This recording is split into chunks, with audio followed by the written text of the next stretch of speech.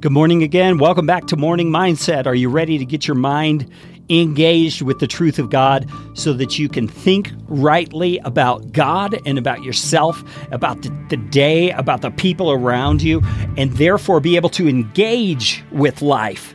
Not just be a passive spectator, but to be an active participant in the life God has ordained for you today. You can do that. You can choose today to center your thoughts around the truth of God, and based on that truth, engage with the world in faithful, bold, and powerful ways. And that's what the Morning Mindset is all about. We're still looking at Galatians 2:20 and 21.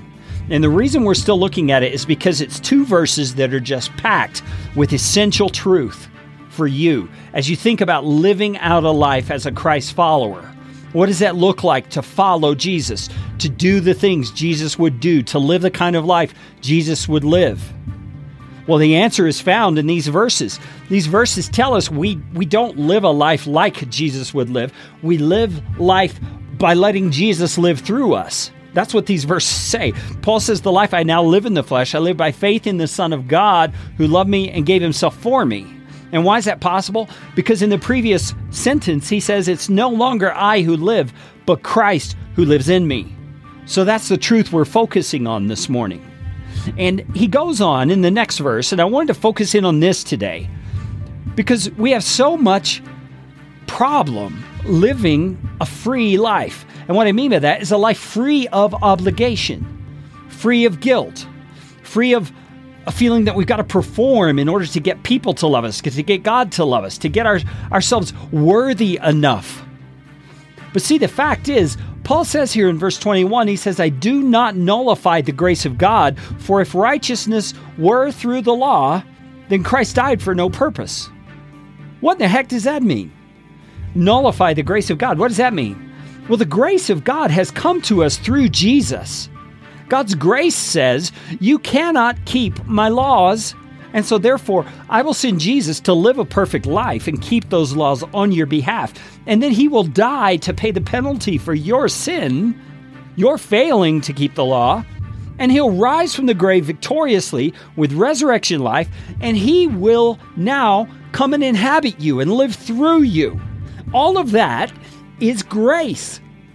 And Paul says, if I revert back to trying to live up to some standard, to trying to work my way into God's good graces, to try and prove myself, to try and alleviate guilt by checking off a bullet list of things I've accomplished, then I'm nullifying the grace of God. I'm nullifying what he gave me freely through the life, the death, and the resurrection of Jesus Christ. And he says, I don't do that. The way to live a Christian life is to let Christ live his life through you.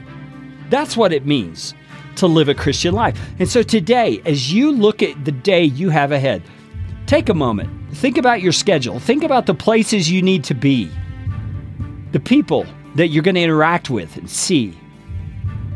Think about the tasks that you have to do.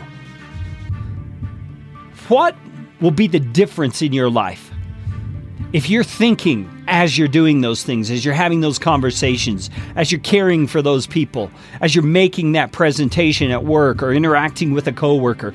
What will be the difference if you have your mind firmly fixed on the fact that your life is now Jesus Christ's life living through you? I believe it'll make all the difference in the world because you'll have a new sense of identity that gives you boldness, that gives you a confidence that this day does not hold anything that Jesus cannot handle. And he is in me. He's in me to handle it. Not just handle it, but to be victorious over it, to love people in it, to do wonderful things in me and through me in this day that he's appointed. This is the day the Lord has made. Let us rejoice and be glad in it. You can do it. I know you can, because if Christ is in you, he cannot fail. If you want to know more about Live, Build, Change, you can go to livebuildchange.com.